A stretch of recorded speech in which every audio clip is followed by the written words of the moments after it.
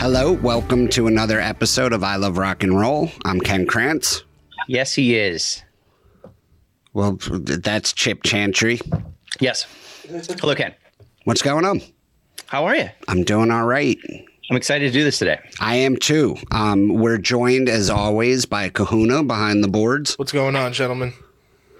Kahuna, how are you? How's the Christmas music coming? It's coming really, really well. I finished up the last two songs this week and then off to distributors. That's great. Comes out on the 14th in the key of Christmas. Nice. That's great. Thank you. So I'm really excited to introduce today's guest. I have it's an oddly personal connection, considering this is somebody I've never met. But our guest today is a singer-songwriter, 25 albums and counting. He's a visual artist. He's an author. He's written songs for movies, including maybe my favorite comedy ever. Please welcome Dan Byrne to the show. Hey guys, good to be here. Great to have you. Did I get that right with 25 albums? Something like that. I think it was 25 before pandemic, so it might be over 30 now because, Yeah. what else is there to do? It looks like you had a very busy 2020. I was on YouTube last night looking through your discography, and I saw 4 albums released in 2020. Something like that. I mean, it may seem like a busy year, but, if you're sitting around where normally you might be touring, right, then, we all had extra time to do different things. Yeah, you know what? I want to get into that. I watched you. I watched a masterclass you did on songwriting on YouTube, and you were talking about COVID being frustrating because it gave you something new to write about every day, and you didn't have the chance to perform. I said that? Something along those lines. Yeah, well, I thought it was interesting. Chip and I are both stand-up comedians, and I thought the same thing when COVID came, especially when in the early days when the news was changing every single day. Yeah. It was like jokes were pouring out of me. Like creatively, I got a bit of juice that I hadn't had in a long time. But then we had nowhere to put them too, right, which is just, it's so frustrating. Like, cause especially with comedy, and I wonder how you view this with songwriting, and obviously there's humor in your songwriting, but for us, it's like the joke isn't done until we've done it on stage a few times to see what the feedback is, to see if it actually is something. And for sure. And what's your mark of like, okay, this is a song, this really works? Like, do you do the same thing where it's like, I have to take it out in front of a crowd to see if it gets a reaction, or do you feel a little bit more able to gauge that, like, okay, I feel happy about this song? Mostly, I think it is the thing where you have to, bounce it off of a crowd. A lot of times, you don't know what you have. Sometimes I think I have a really serious song, and it turns out to be a funny song, and vice versa. Fortunately, in the last year or so, we've had the technology where I did a ton of the live stream shows, probably a couple hundred of them. And it's not quite the same as in front of a live crowd, maybe when you have a new song, but you definitely get the sense of response. And, with the crawl, with the comment thing, I just did a couple months out on the road, and actually at first it was a little disconcerting not to have the crawls. Like, I don't know what these people are thinking. But I think, yeah, it was an adjustment, but it's in a lot of ways it's allowed for new ways of experiencing what performing can be. You just touched on something that I think is interesting. You were saying that you have something that you think is serious and people are laughing and you're getting a comedic reaction out of it. Yeah. Yeah, I find that happens a lot in stand-up where I'll be getting laughs along the setup. And I'm like, it never even occurred to me that's not even, I wasn't even going for a laugh there. Does that frustrate you when that happens? Like, no, you're not getting what I'm trying to say, or do you just not really? Yeah. No, I mean, I feel like any reaction is great. Mm-hmm. You know, I like it when people yell stuff for the most part. You know, I'd rather just have a sense that there's life out there. And if I don't know that something's funny or didn't think that something was funny and they do, I tend to just really go with it. Yeah. Yeah. You keep it in. Oh, well, or it's like, I'm not going to fight it. I'm not going to fight the fact that they think it's funny. It's like, yeah, exactly.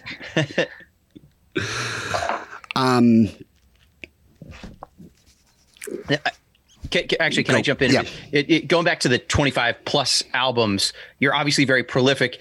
What do you think, as comedians, it's like we're always looking to write the next joke, write your next hour, write a script, write a screenplay, whatever. What do you think? Do you just have that drive to do it? Do you feel like it comes easy to you, or is it just something that do you wake up every morning and really push to do it, or does it just is it just part of what you do? It's just part of what I do. I think, when I do these songwriting workshops, sometimes I talk about exercising your songwriting muscles, which is just writing muscles. The same thing. I'm sure if you're a comic, if you kind of get used to looking for the twist, to looking for the slightly odd way of seeing things, then you just start doing that naturally. And, I firmly believe that we all have it. It's just some of us continue to hone those muscles, and some people think it's silly and leave it behind. When we're little kids, we all write songs. We don't maybe think of it as I'm writing a song, but we do. We wed thoughts and ideas and little melodies. We just do that. That's our species. We're like birds. We sing our thoughts and our ideas. And when we talk robotically, it's funny. It's comedic because that's not the way we naturally speak. But we don't think about the fact that we're that's how we do all day long. We're singing all day long. I think for those of us who actually take it seriously, the big difference is when we start a song, we finish them. I think that's the difference between the kids and the adults. Right. You can't say men and the boys anymore, but you know what I mean? It's like, you start a thing and you make it a priority to finish it, even if you have to be a little bit antisocial to do it. Mm-hmm. It used to be you'd have to pull off, and maybe you guys experienced this too. You'd have to pull off the road and find a payphone and, record a message on your own answering machine that you can get later. Now we have the advantage of the recording things in all our phones. It's easy now. Yeah, that's really interesting to think about that, because you have that. Because with us, we can always, because I've definitely pulled off the side of the road and written something down. But we could just very easily write a joke down. But if you lose that melody, that's got to be And they're so fleeting. They come in and it feels like, oh, I'll never forget that. That's so obvious. And then you hear a little commercial jingle and the thing's gone. So yeah, you have to capture them. I suppose Mozart, he'd probably write the notes out, but I mean, most of us don't do that. Right. Yeah, that's happened to me so many times. A thought will a joke will appear in my head, like out of nowhere. And then I'm sometimes just being lazy. I think, oh, that's so great. There's zero chance I'm going to forget it. And then it's literally 5 minutes later, it's just gone. Yeah, it's like when you wake up from a dream and you think, oh, well, I'll remember this forever. It was so clear. And then like 10 minutes, you're just grasping at it. It's pretty similar to that. I'd have a Grammy by now if from all the melodies and ideas that I've forgotten. Jesus, that's a new category. Forgotten. And the Grammy Award for Forgotten Melody goes to. You just have to describe what you think it may have been. But your songs are. You've got a very sharp sense of humor, and most of your songs, the humor shines through. So you really, like, you probably could have gone off and been a comedian if you didn't have the musical ability. Like, that's Chip and I talk about that all the time, that if we had musical talent, we would have just been musicians, but we didn't get any of that, so we tell jokes. Well, I respect comedians so much. The fact that you guys go up there with nothing, we've got a guitar or a piano to hide behind, and if no one's laughing, you just play. I've always loved the people who could put the two things together. I grew up listening to Tom Lehrer. Don't get much better than that. People like Steve Goodman had a lot of humor that they brought to the stage. Arlo Guthrie. Early Dylan was real funny, and then I think he when everybody told him he was a genius, he was like, "Well, I'm just going to be a genius. I'm not going to be silly anymore." But and then just the comedians. I mean, I used to listen to Lenny Bruce records and just wear them out, just as though they were music. Mitch Hedberg, same thing. So yeah, I never really separated the two all that much. It's like, and I used to go to the comedy clubs a lot. In my early days in Chicago, I was playing at a place called the Earl of Old Town, and right across the street was Second City, and we'd have Robin Williams coming in and just hanging around, and there was a place called Zany's a block down. Hear the comics. So that was all a great education. So I think to a certain extent, because it's when it's all show business, it's all vaudeville, it's all controlling a crowd in one way or another. And I think that, because I definitely got that. I did the exact opposite. I was always a big music fan, and then saw, the way musicians would, bring a crowd up, bring a crowd down. I saw I was a big fan of the band Soul Coughing in the 90s, and Mike Doty, singer-songwriter. And I saw him right before I started doing stand-up, and it was just him and a guitar, and he would tell funny stories between his songs, and it was like, oh, this is something you can do. And it just so there's all some sort of it's all show business in somehow. I mean, learning how to be up there and build a story, and just ride the laughs like they're surfing. That's always seemed really exciting and something to bring to songs for sure. So I mentioned at the top of the show that I had a personal connection to you, and I discussed this with you off air, but I actually discovered you through my dad, Eric Krantz. He was your biggest fan. And it's funny, I grew up with him listening to a lot of the music that you just mentioned, like Tom Lehrer, he absolutely loved. And I'm going to say this, it might come across like a backhanded compliment. So I hope that it doesn't. But in his later years, my dad's taste in music got progressively more and more terrible. So when he discovered you, it was like the first song he played me of yours, I remember, was Tiger Woods.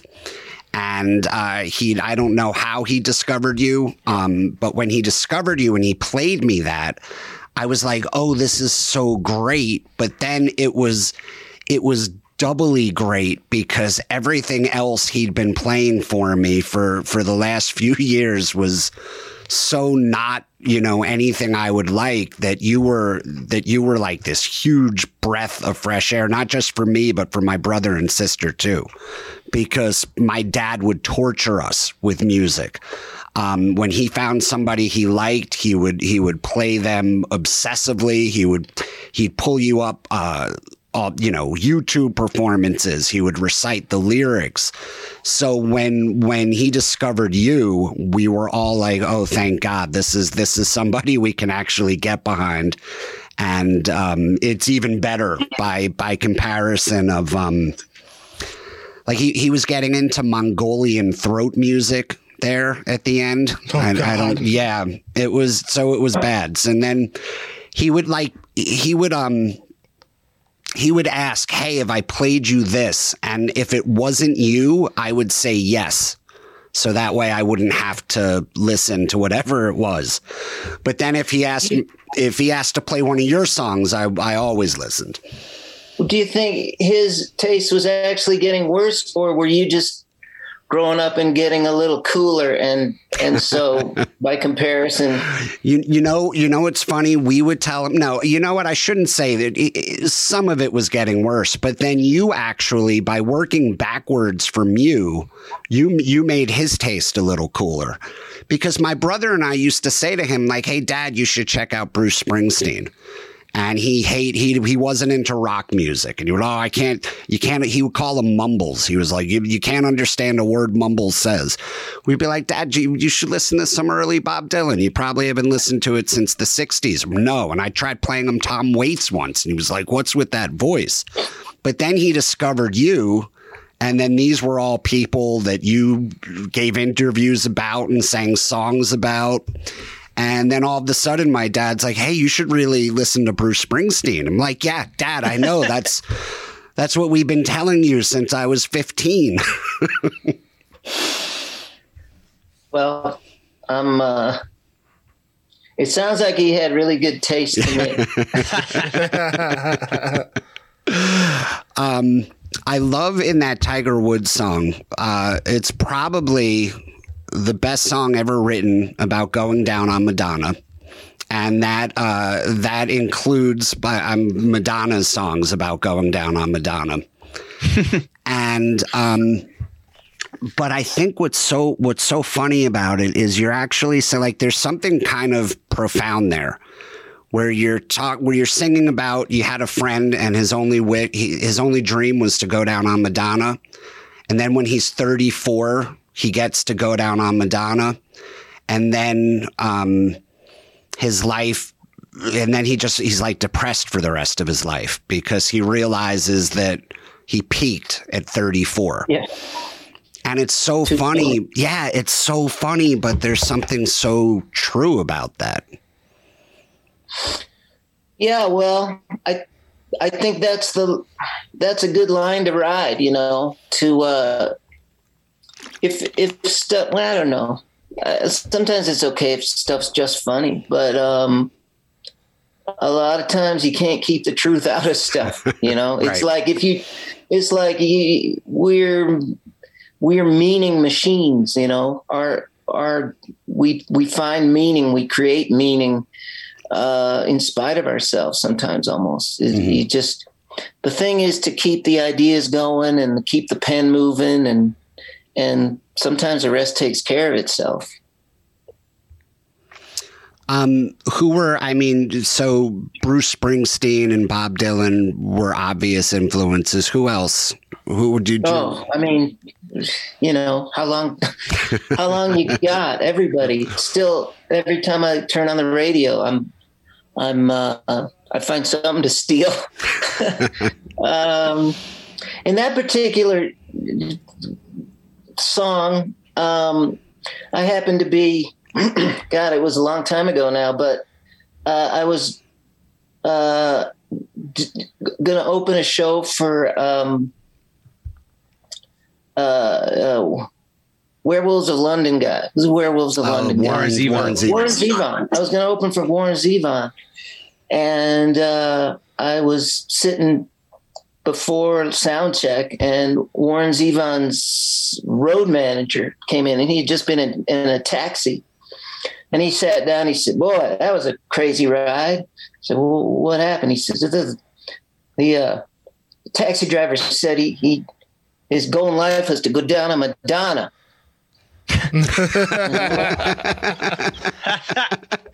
Okay, and I just sort of stored that one away. And later that night, I was staying on someone's couch, and he happened to have a Sports Illustrated next to on the table there, and it was all about Tiger Woods, and it was before Tiger really.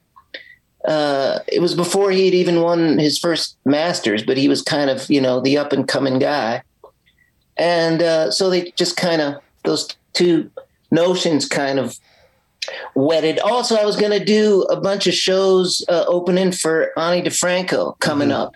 And I needed something to sort of start with. And my friends were like, "Hey, you're going to open for Ani, huh?" I said, "Yeah." And they're like, "Are you sure that's a good idea?" So, "Well, yeah, it's going to be fine." I said, "Here's what the only way you can possibly survive is you just go out there and take your dick out and just cut it off. Your balls out and cut them off," or something like that. I was like, "That doesn't sound like a very good idea." Because you can only do that once.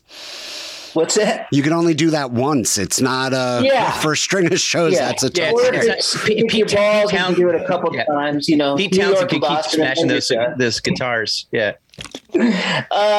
So anyway, all those things kind of coalesced in that one. And that's the best way I can sort of describe how something like that happens. You just have these notions and then somehow string them together once you start strumming the guitar, I guess. Mm-hmm. And Ani DeFranco produced your second album? That's right. Yeah, it's called 58. Mm-hmm. And that was the one that's the one with Tiger Woods. Yeah, that's or I'm asking, I guess. Yeah, that's right. That's right. Yeah, that was when my dad first started. And then I remember he went to see Ani DeFranco in concert, and I guess anybody that you talked about or sang about, he gravitated. I remember him trying to get me to see Ani DeFranco with him. And that was a hard pass. I was like, maybe ask my sister. Well, by the way, speaking of Tiger Woods, I heard an interview with you, and it was really funny. The interviewer asked you about your influences, just like we did. And I think the first guy you said was, which I thought was so interesting. You said John McEnroe which is great, which is hilarious. And I played tennis in high school and college. I wasn't very good, but I was always a fan. And now, obviously, is it just the bombastic, just his stage, his court presence or his stage presence? What drew you to McEnroe? And I've always been a big fan too. Yeah, well, all of that, it's actually interesting with that guy because he's had two connected but really different careers. The first one, he was the brash kind of bully kid, that sort of invited people to hate him, and he seemed to thrive on it. And he didn't like anybody else. This day, there's nobody else that's ever played the game really remotely like him. Mm-hmm. And then when that was all over, he's become the ultra intelligent, incisive, greatest tennis broadcaster we've ever had. Mm-hmm. So it's quite a career, and it's been quite a evolution, I think. But probably what I was responding to at that time was just the energy and the sort of doing your own thing your own way and not caring or being held back by what other people might want you to do. Mm-hmm. Oh, that's great.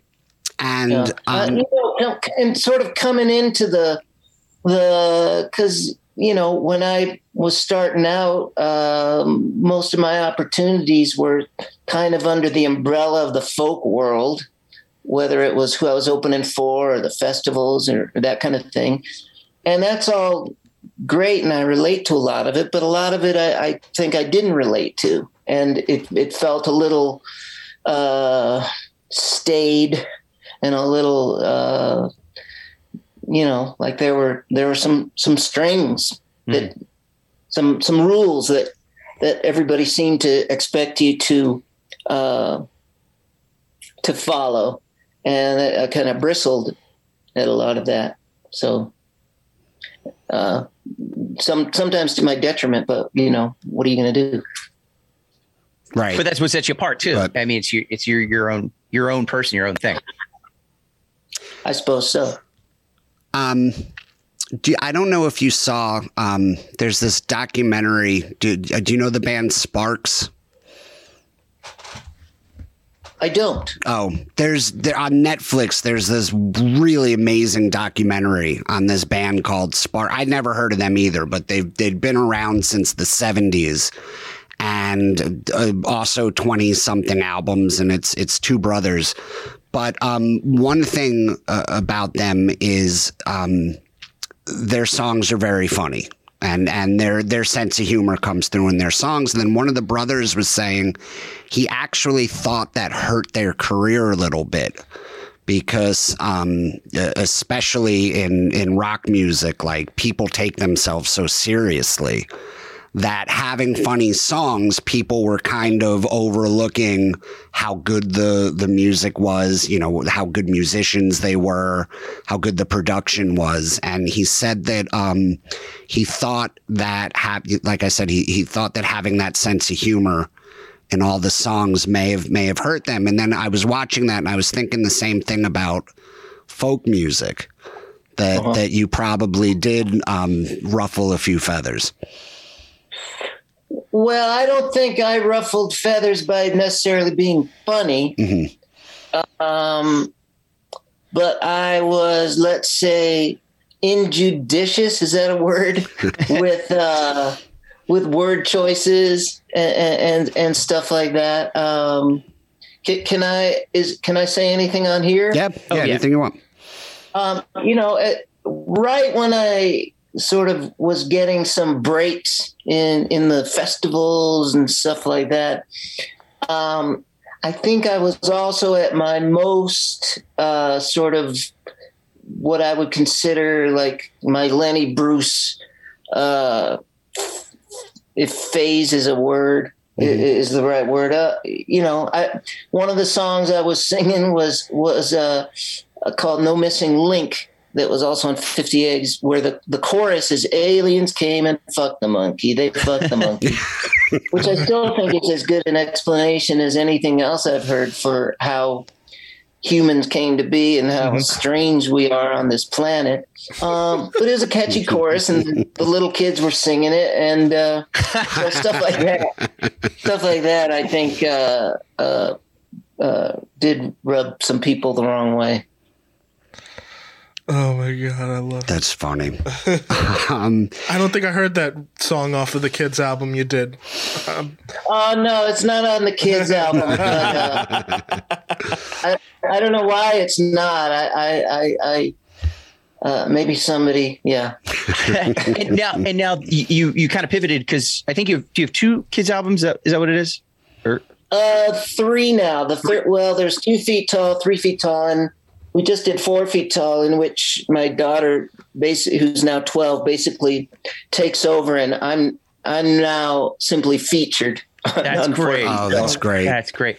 Now, what was that? Yeah. Was that a big shift in what you do and the way you approach songwriting to switch to kid songs, or no? Is it the same basic approach?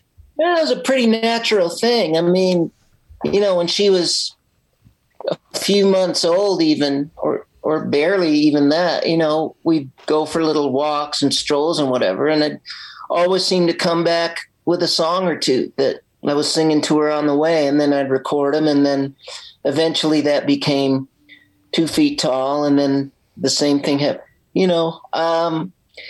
and I think that's kind of my approach. I don't, I did a whole baseball record, actually a couple of them now. Mm-hmm.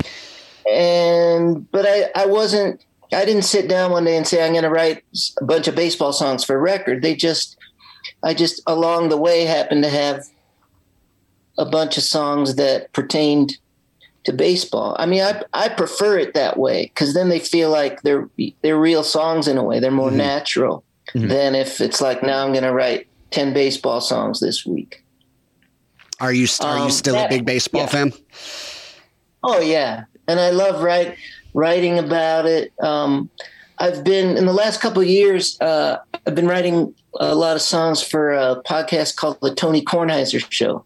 Oh, okay. You might know that guy from PEI. He has his own podcast about 3 times a week, and they play original music. So I write a lot of songs that sort of pertain to the show and the stuff they're talking about. So in that way, and really also for movies and TV. And I wrote a couple seasons of songs for the Stinky and Dirty Show. It's a cartoon. In fact, your 5-year-old might be ripe for the Stinky and Dirty Show. Yeah. I'll show it. So I do like writing for projects and for scripts and all that stuff. In fact, that might be, it's one of my favorite things to do. If somebody says, hey, write songs for this project or that project, that's, get up, drink your coffee and write Stinky and Dirty songs. That's great. Do you think that's I've always thought I did well if I have to like write for somebody else, if I'm, if I get hired to do something, because I feel like I can just get myself out of the way. I don't have anything to do with it. It's not me singing it. It's the character or it's whoever is going to be doing these jokes. So is that part of it? That you 100%. Yeah, exactly. I mean, it's really freeing. You don't have to dig through your miserable psyche to get these songs. It's like, yeah, exactly. Like you say, you get out of the way. I mean, you're there too.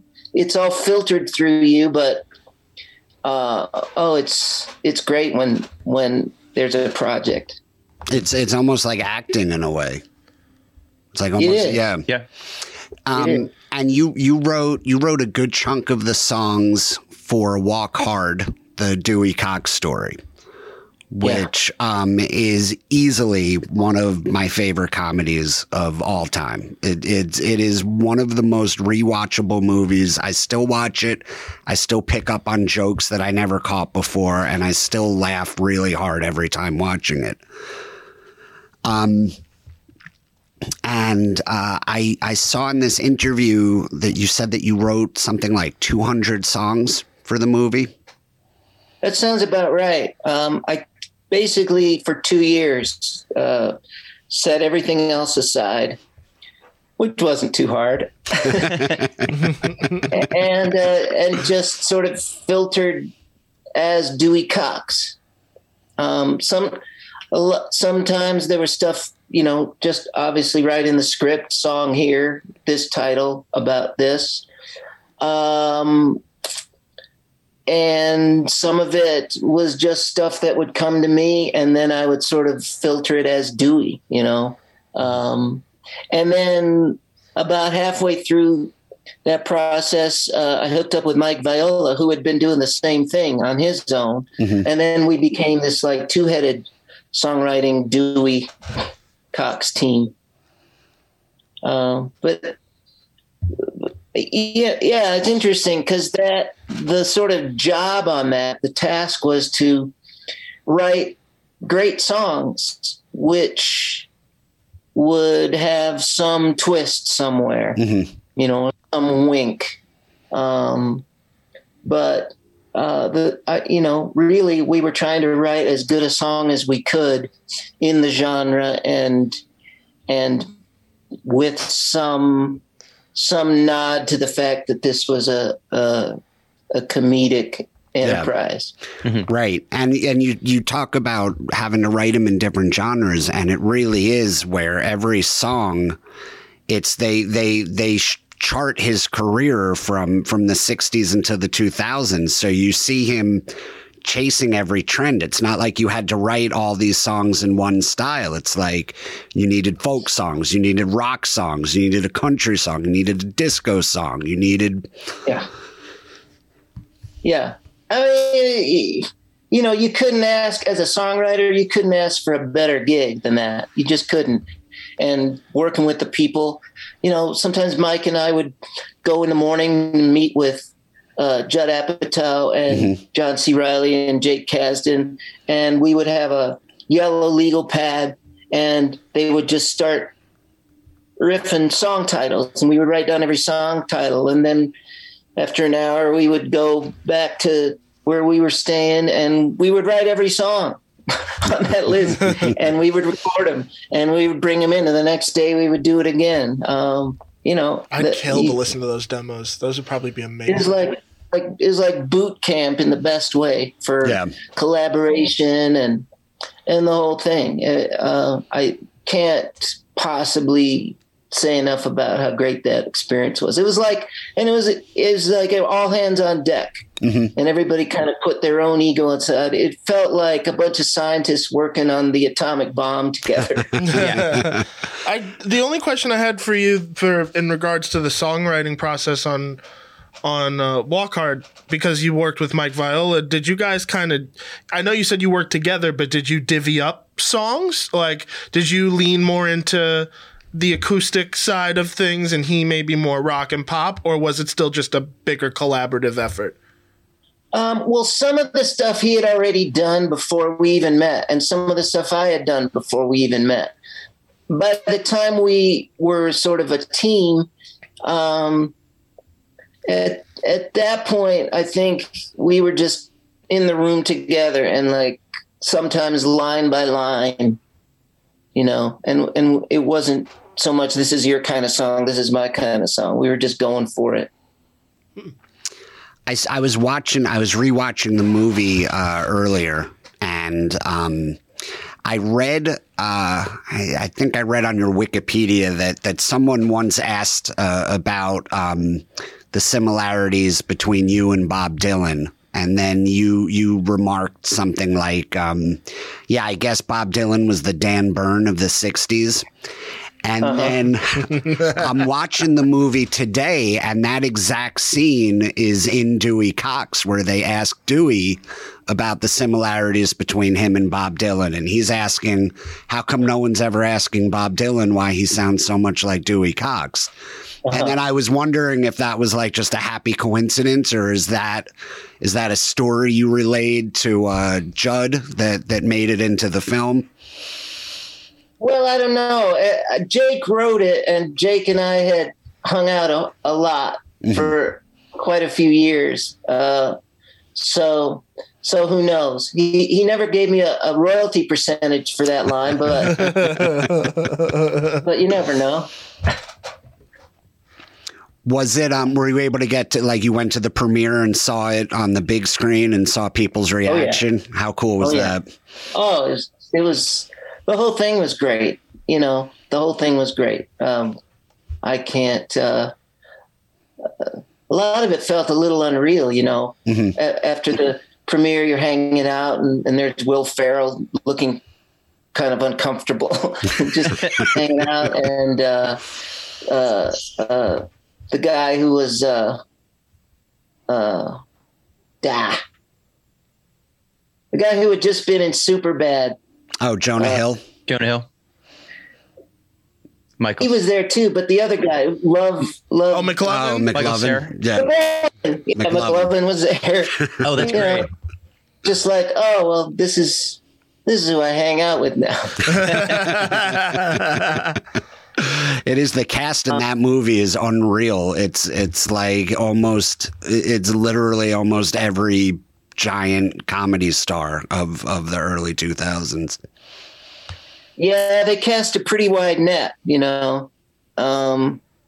was a really great experience. I was excited just a few weeks ago. I hadn't heard from Judd for quite a few years, and then he called me out of the blue and said, "Do you want to co-write a song for the end of my next movie?" So I worked on that, and then I think Adam Levine's gonna sing the song at the end of the movie. It's I think the movie's called The Bubble. It should be out spring of 22. Nice. Oh, that's great. Congratulations. Thank you. Is it weird seeing other people sing your songs? Is it weird? It's great. Do you ever? Yeah, Greatest. I mean, yeah, it's because I've heard me sing my songs a lot, and hearing somebody else. I mean, I don't know if it's weird, but it's really, really great. Yeah, I remember I used to think, like, when I first started out that I would never want to give my jokes to anybody. I would never want to write for anyone else. I always felt like, no, these are personal to me. They're in my voice. But then as people started asking me to write for them here and there, I couldn't believe how much I loved it. And it's like we said earlier, it's like, oh, I can take myself completely out of this and write in someone else's. I can write in a female voice. And and then you see those jokes performed on TV somewhere or something, and you're like, oh, that's so cool.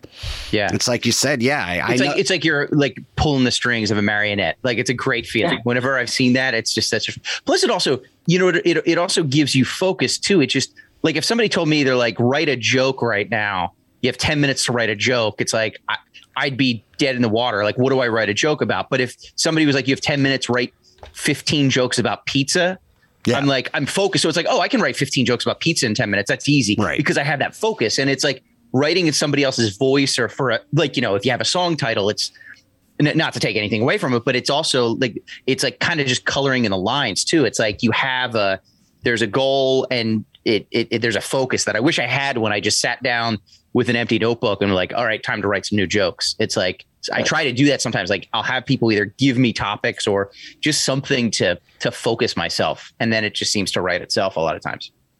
Is it ever irksome or bothersome in some way when somebody does your material and you don't feel like they're, hitting the cadences right or something? Oh yeah. I worked on the first TV show I worked on, and it wasn't like a super popular one or anything, but it was a clip show basically. So there was two hosts and it was like reality show, talk show clips. And, they'd show the clip and do the jokes. And I was so excited. It was my first writing job and I wrote all these jokes and I thought they were great. And then you go to the studio and me and the other writers, we literally started calling it, let's go to where the jokes go to die, because and like maybe they weren't the best jokes in the world, but like they would just be delivered terribly. And then I think having a steady paycheck to write jokes made that feel a lot better. Right. I was like, okay, I'm paying rent this month, so I'm just sometimes it's like when I'm on those jobs, it's like I'm sort of more of as much as I want to take responsibility for it, I'm more of a cog in the machine, and I'm perfectly happy being the cog in the machine. Like, all right, you need 50 jokes about this. I can do that. And here are your 50 jokes and the day is over and I can move on till tomorrow. And I like that feel, the onus isn't all on me. Yeah. Now, you don't have to what's that? You don't have to memorize them or anything. No, exactly. Just here you go. Yeah. Now, I had that. Go ahead, Ken. I had, I wrote for an award show and the host, like it was a joke about January 6th. So I already knew it was going to be a tough joke to get on the air, but they kept it in. But then it was delivered so poorly. It was delivered almost like they were cringing before they got to the punchline. Like they knew that it was going to be tough, and it just died such a terrible death. I went on the Twitter and I saw people tweeting about how bad the host had done with the joke. And that's the only time I ever felt. Every other time it's just been so cool to see somebody do it. If you do a joke and it kills, do you feel like if you write a joke and for somebody else and it kills, do you feel like you can still have that joke for yourself? No, if I give it to somebody, it's theirs. Yeah. Especially if they pay your rent with the poop joke. Yeah, Right. especially if they pay you for it. It's, that's their joke. I guess that's right. I guess with songs, it's a little different. Right. I guess Right. Yeah, because you own that. you can still do it. Yeah. Yeah. Right. Yeah. There's no real there's no cover versions of jokes. It's just Right. it's just a stolen joke. Yeah, jokes are very much the illusion has to be there. I guess that it's coming out of their head. Yeah. Yeah, exactly. Yeah. Like it's the first time you're thinking of it. And speaking of doing somebody else's jokes or whatever, a big, I don't want to say it's a big issue, but I mean, I guess it is, but like a big comedy crime is stealing somebody else's joke, doing somebody else's material, which I don't think happens very much anymore. I think people are pretty much called out on it. But the difficulty we have writing sometimes is, I always have it's the big two questions. I think of a joke and I'll text a few of my friends, comedy friends. And the big two questions are, do you think this is funny? Yeah. And have you heard this before? It's like, oh, I wrote a really funny joke about X, Y, and Z, but it's like, oh, Ken Krantz had a joke and I heard that 6 months ago and I forgot about it, So you always want to keep stuff. When it comes to music, when it comes to songs, especially like melodies and that type of thing, do you worry about that a lot? Like, do you worry about oh, this sounds too much like this song? Or is that something that musicians focus on a lot? Or, I mean, obviously you're making its own thing. You're writing your own lyrics to it. But whether it's chord progressions or just a melody, I don't know how focused you're on that. I think some songwriters really are. I remember hearing a story about when Paul McCartney had the melody for Yesterday, and he didn't even have the lyrics yet. He still had the placeholder of scrambled eggs, Right. scrambled eggs. But I guess for several months, every time he ran into somebody, he would ask them if they had heard this before, or if this was in fact an original melody. I mean, with certain kinds of songs sort of in the folk music bag, like a talking blues song, obviously there's 1,000 songs that sound exactly like it, and you're not worried about it because it's this one is the talking, I just burned myself with the coffee blues. Yeah. Right. But other kinds of songs, I think the thing, Viola always talks about writing songs sideways, which is the concept of even if you're ripping off a song, you'll shift it around or you'll change these notes, so that it becomes an original thing. I guess, yeah, you can get too close, but I don't worry about it, really. I feel like I'm going to mangle, even if I tried to do something exactly like something else, I would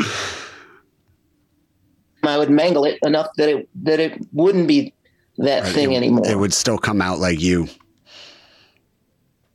For better or worse.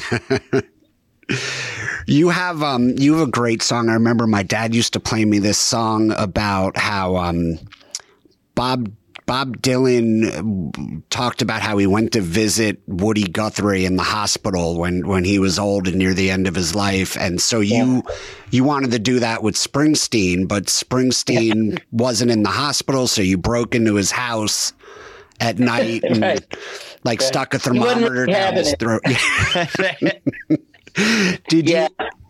Have you ever met Bruce or worked with him, or do you know when you write these songs, do you ever know if they get to the subject of the song where they hear them and you get feedback?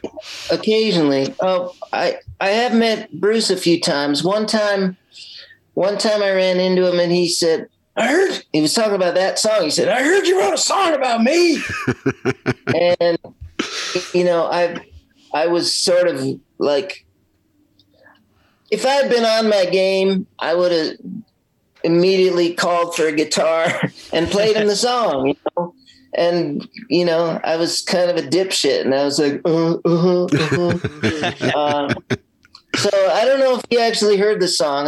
He heard about it. That's, Yeah. But that was a fun one because early on I was getting compared to all these guys, and so I think you can either try to slough it off and pretend it's not happening, or try to turn it on its head a little bit, Right. and have fun with it and sort of deflect it that way. So I broke into his house and tried to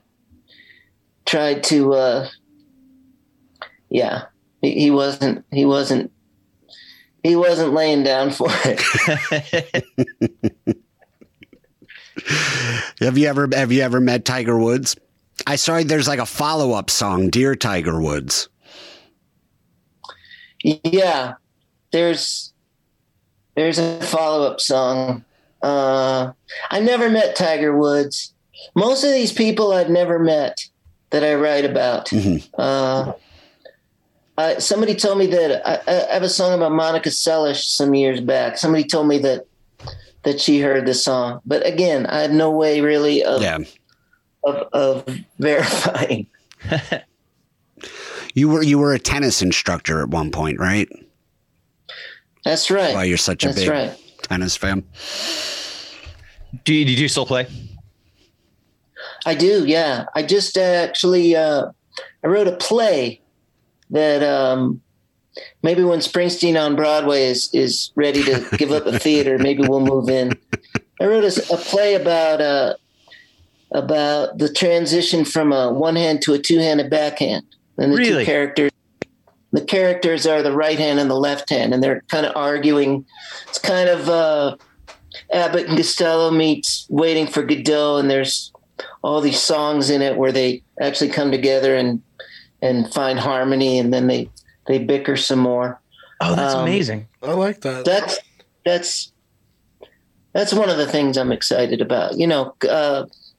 I've always loved the theater and the idea of sort of taking this to a different format. It seems like people are doing that a lot, so it does seem possible. My friend Stu, who did that play Passing Strange a few years ago, it started at the Public Theater and then it moved to Broadway, and Spike Lee made the film of it. So it makes it feel like, well, hey, this is possible. Oh yeah, absolutely.